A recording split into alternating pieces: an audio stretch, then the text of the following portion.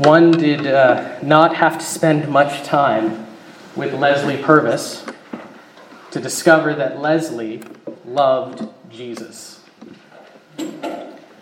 Leslie was one of the first people I met when I arrived here at St. Aidan's, and my family even had the pleasure of hosting her and Alan at our home in Baltimore before moving to Windsor.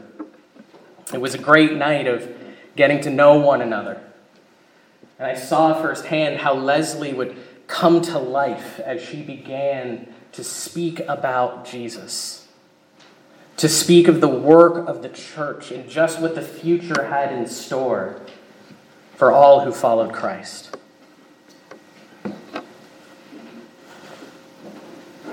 Not sure if you would have realized it if you just said hello to her on a Sunday morning, but if you got Leslie going on that topic, if you think some of my sermons are long, friends, buckle up.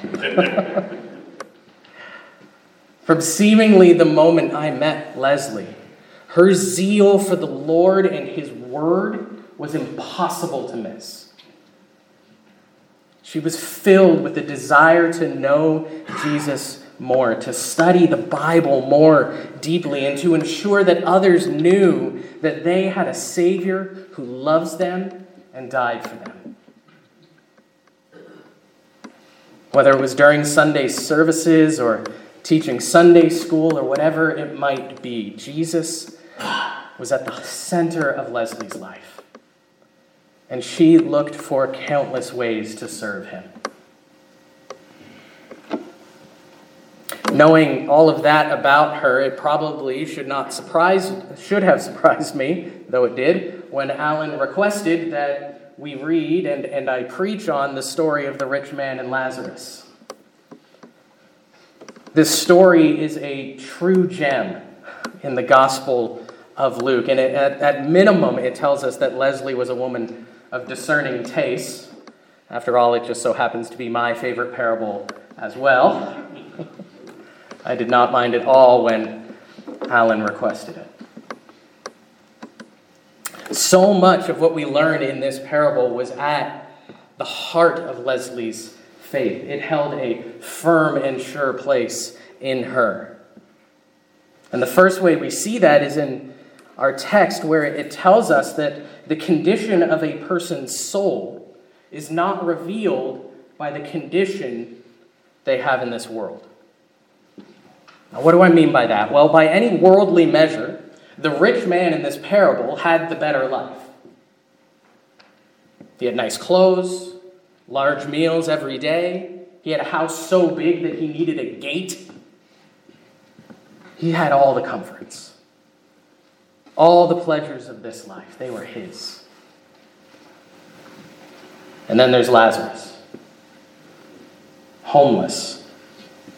Covered in sores, ignored by those who could have helped him. There is nothing appealing about Lazarus. Nothing enviable about his state of life. We see even from the way the rich man speaks of him, that Lazarus only had value to this rich man as one that could be commanded. Even in the afterlife, his words, Father Abraham, tell that Lazarus. Send that Lazarus. Get Lazarus to do this for me. Dip his finger to cool my tongue. Even in the afterlife, the rich man cannot be bothered to even speak directly to one that he believed to be less than him. Looking only at their earthly lives, it is easy to assume that it is the rich man who is blessed. And it is equally easy to assume that Lazarus must have done something to deserve his lot in life. That's what we do when hard times come, right? We assume that we have done something to deserve this. Clearly, Lazarus is being punished. And yet, in the end, it is Lazarus who finds himself in eternal comfort and bliss, while it is the rich man who is condemned.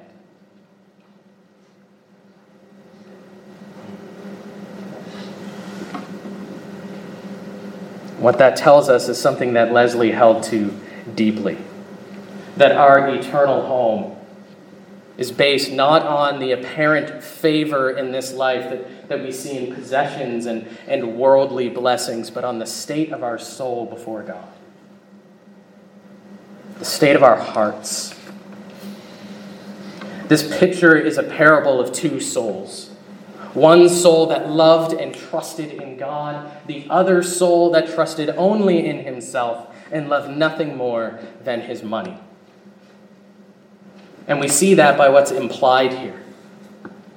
The rich man actually understands where he is. He's not questioning his condemnation. And so he asks Abraham to send Lazarus to his brothers so that they can avoid his fate. In response, Abraham points him to the scriptures. That is what it means when he says Moses and the prophets. That was a title that was commonly used for what we now call the Old Testament. Even now, though, the rich man is convinced that actually he has the answer. He has the right answer. The answer is not found in the Word of God.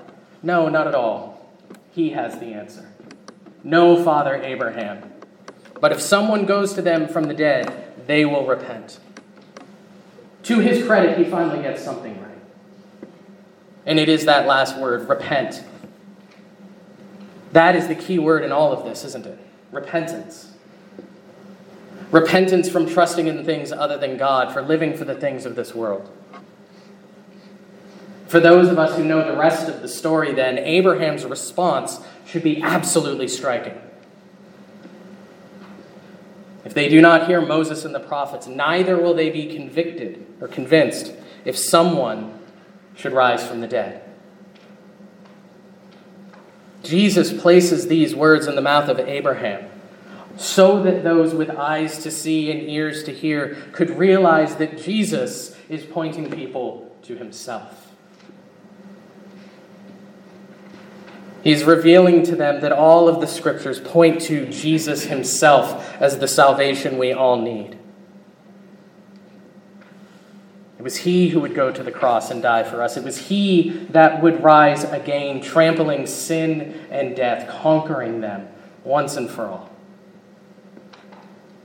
What Leslie knew was what the Bible bears witness to this very truth. That she and every single one of us are in need of a Savior.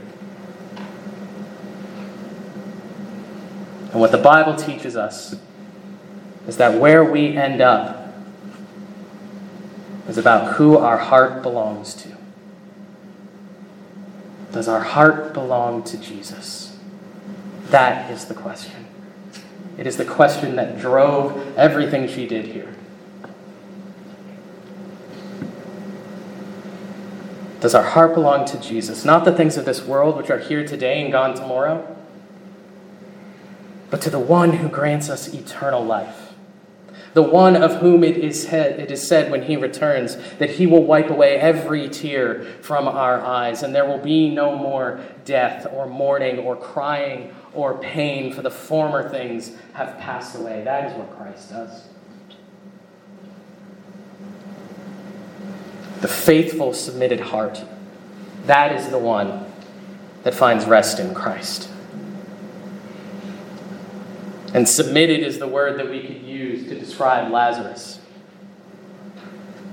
You might ask, how could we know that? If you look at the text, there's actually nothing that explicitly says anything about Lazarus' faith. There's nothing that explicitly says that he was submitted to God. Well, besides the obvious answer of where he ends up compared to where the rich man ends up, there's something more going on here. It is helpful to note that in all the parables of Jesus, all the parables that he used throughout his ministry, and there are many, there is only one character that was given a name, and it's Lazarus.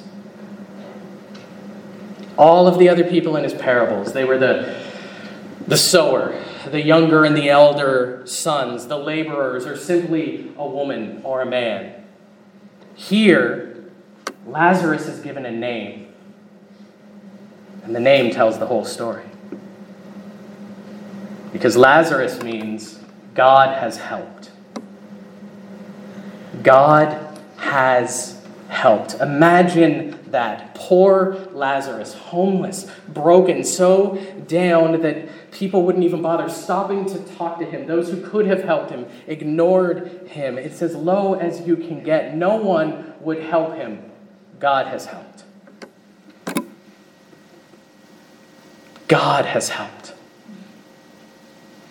That is how he comes to peace and rest. That is how he finds himself where he is in the afterlife. God has helped. He knew where his help came from. No one had to convince Lazarus that he couldn't save himself.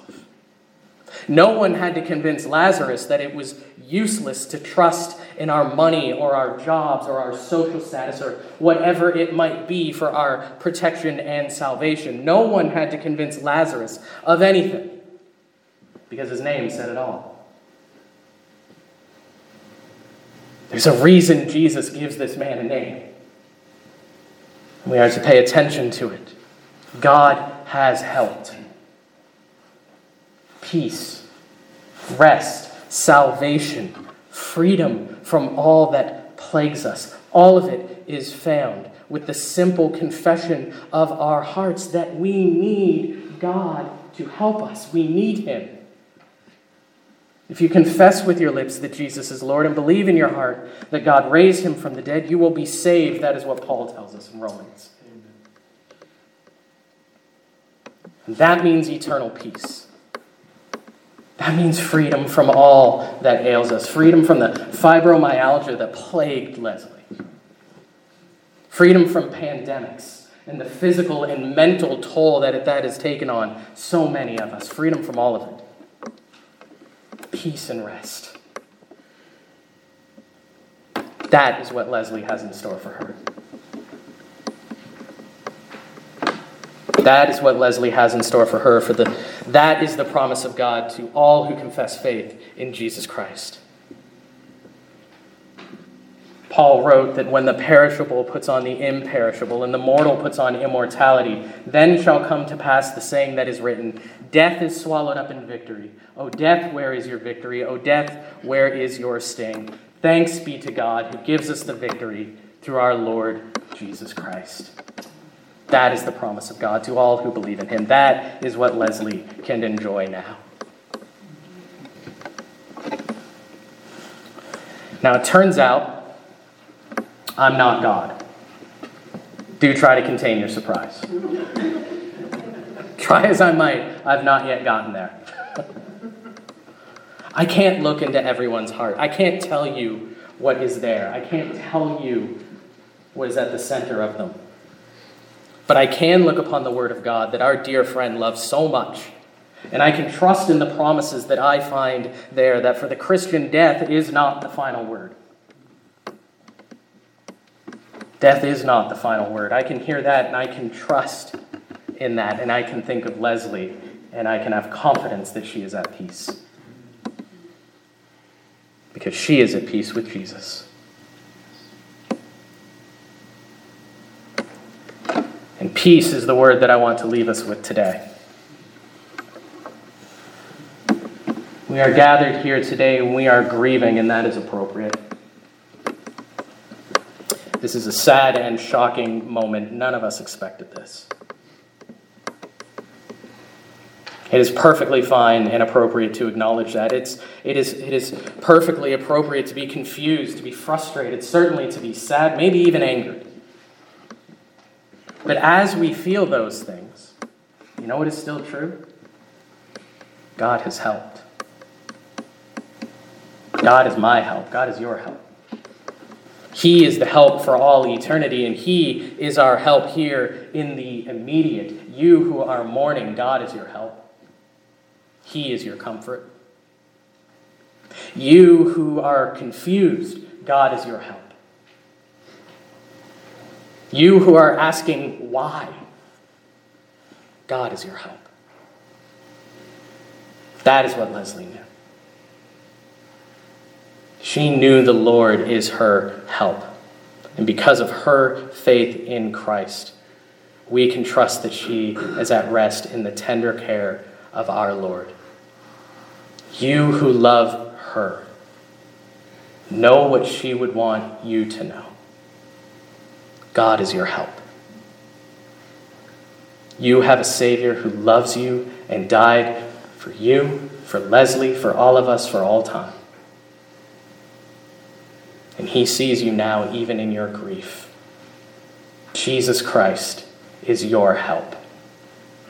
Turn to him and find the comfort for your wounded heart. In the name of the Father, and of the Son, and of the Holy Spirit.